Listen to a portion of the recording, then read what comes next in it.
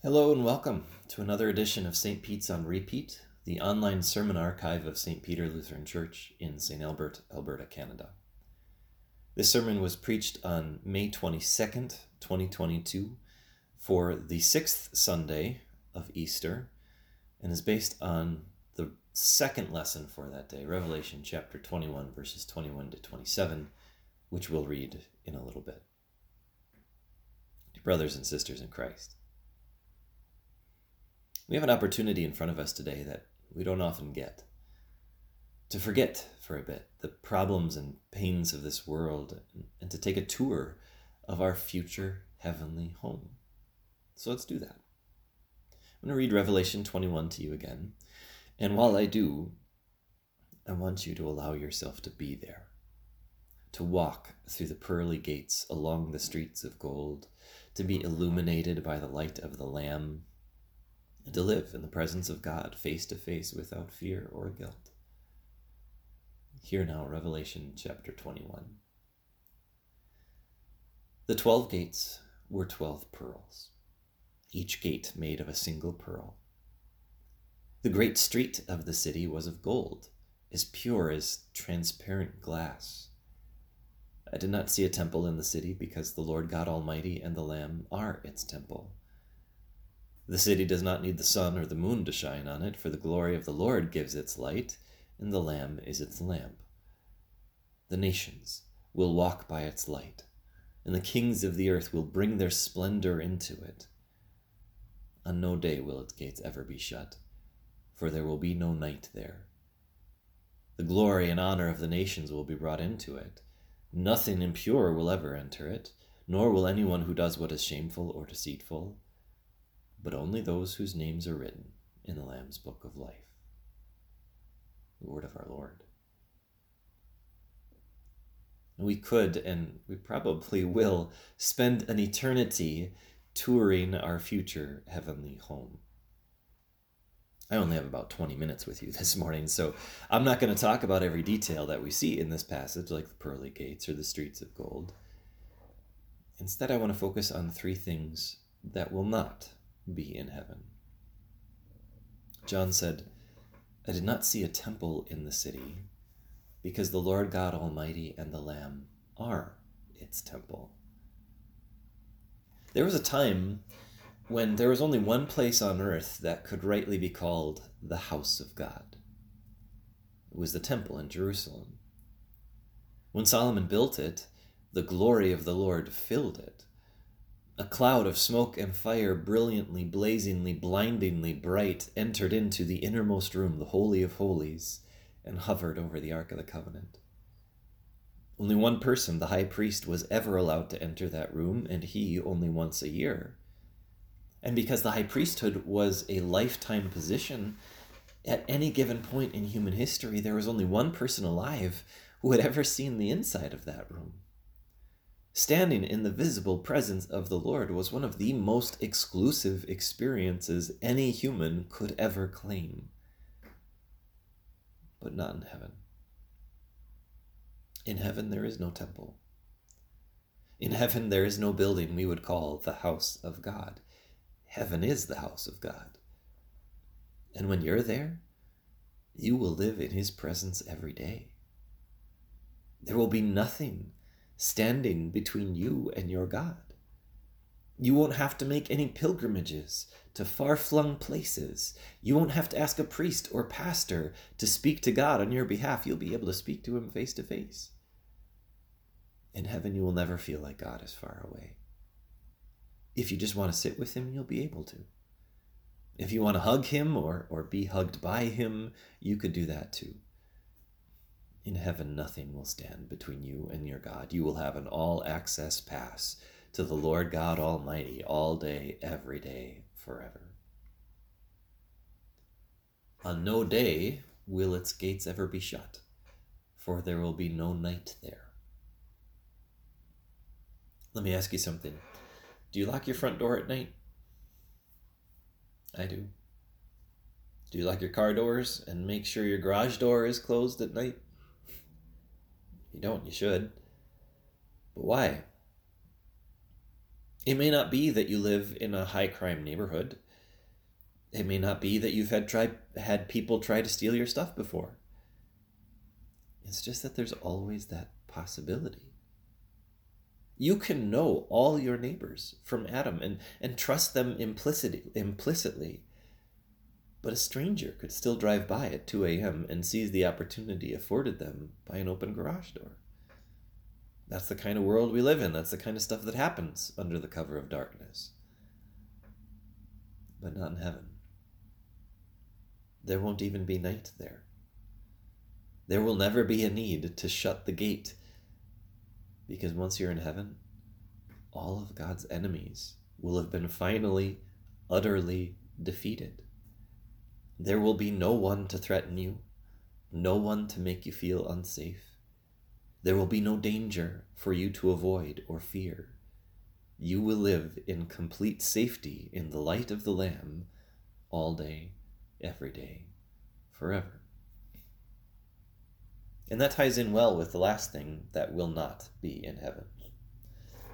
Nothing impure will ever enter it, nor will anyone who does what is shameful or deceitful, but only those whose names are written in the Lamb's book of life. Every soul in heaven will be pure.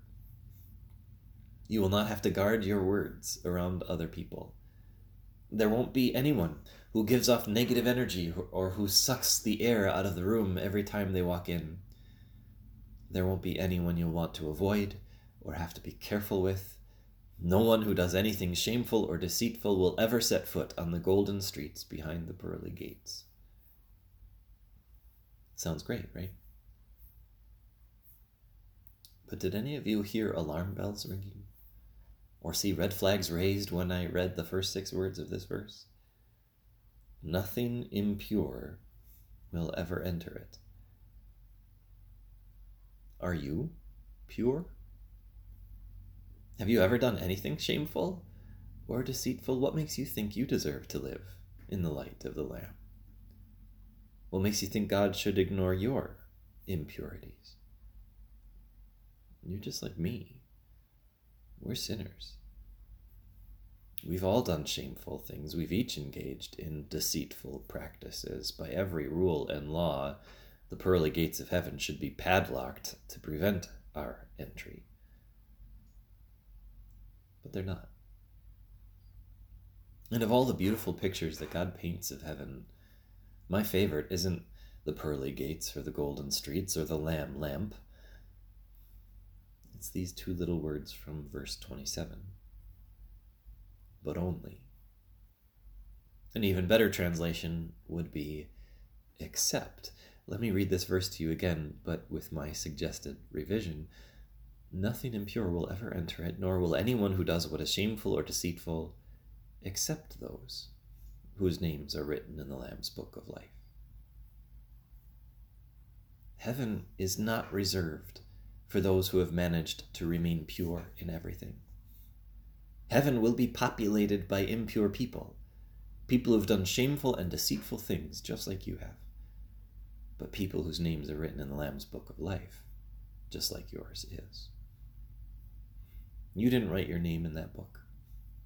Jesus did it for you. Our pure, perfect, spotless Lamb sacrificed himself on a cross and poured out his blood to purify you from your unrighteousness and to clothe you in his perfect holiness. That's why all those pictures of heaven show people in white robes. They didn't manage to make it through the muck and mess of this world without a speck or spot of sin on them. No, Jesus clothed them in his perfect righteousness so that they could possess a purity that was not their own, that they did not earn, but was given to them, to you, by grace through faith. Because Jesus wrote your name in his book of life, you will get to stroll through the pearly gates along the streets of gold. You will live with God face to face forever. You will live in the light of the Lamb in a city where there is no darkness and night, where there is nothing to fear or anything impure, because even you have been made pure by the blood of the Lamb. That's the picture of heaven that God paints for you today. It will be joyous and glorious beyond compare. And at this point, I could say amen and stop right there. And some of you are looking at your watches and saying, yeah, that'd be a good idea, Pastor. There's just one last thing. The theme of our worship today is joy marches victorious over circumstance. The circumstances in heaven will certainly make us very joyful whenever we get there. But what about now? How can this picture of future glory give me a joy that is victorious over my present circumstances? There are many ways to answer that question, but let's keep it simple by focusing on the same three things that we just looked at. In heaven, it'll be great that you won't have to make pilgrimages to far-flung locations to be with God. But the truth is, you don't have to do that now either. We don't get to see God face to face now the way we will then, but we do get to hear his voice every time we open his word. Especially in our digital information age, God and his word are never farther away than our cell phones are. We get to come and refresh ourselves and our faith every week when we gather here. No matter the circumstances, God is not far. He is always near. In heaven, there will be no night or fear of what might happen under cover of darkness. In heaven, the gates will always be open. Now, we may and should still lock our doors at night, but even in the presence of danger, we have the peace of knowing that our Lord God Almighty reigns. He's currently sitting on his throne in heaven, ruling over all things for our good. He promises to work all things for our good, to send his angels to guard and protect us from all evil. The fears and dangers of this world may be great, but our God is greater still. Our Savior is victorious over sin, death, and the devil, and he gives us the victory too. And finally, in heaven, nothing impure will ever be there, only those whose names are written in the Lamb's Book of Life. But you don't have to wait for heaven to know that your sins have been forgiven. That's what God's word tells you today and every day. No matter the circumstance, no matter the sin, you are a sinner saved by grace. Your name is written in the Lamb's Book of Life. You can have joy today, and you will have joy in heaven all day, every day, forever. Worthy is the Lamb who was slain to receive power and wealth and wisdom and strength and honor and glory and praise. Amen.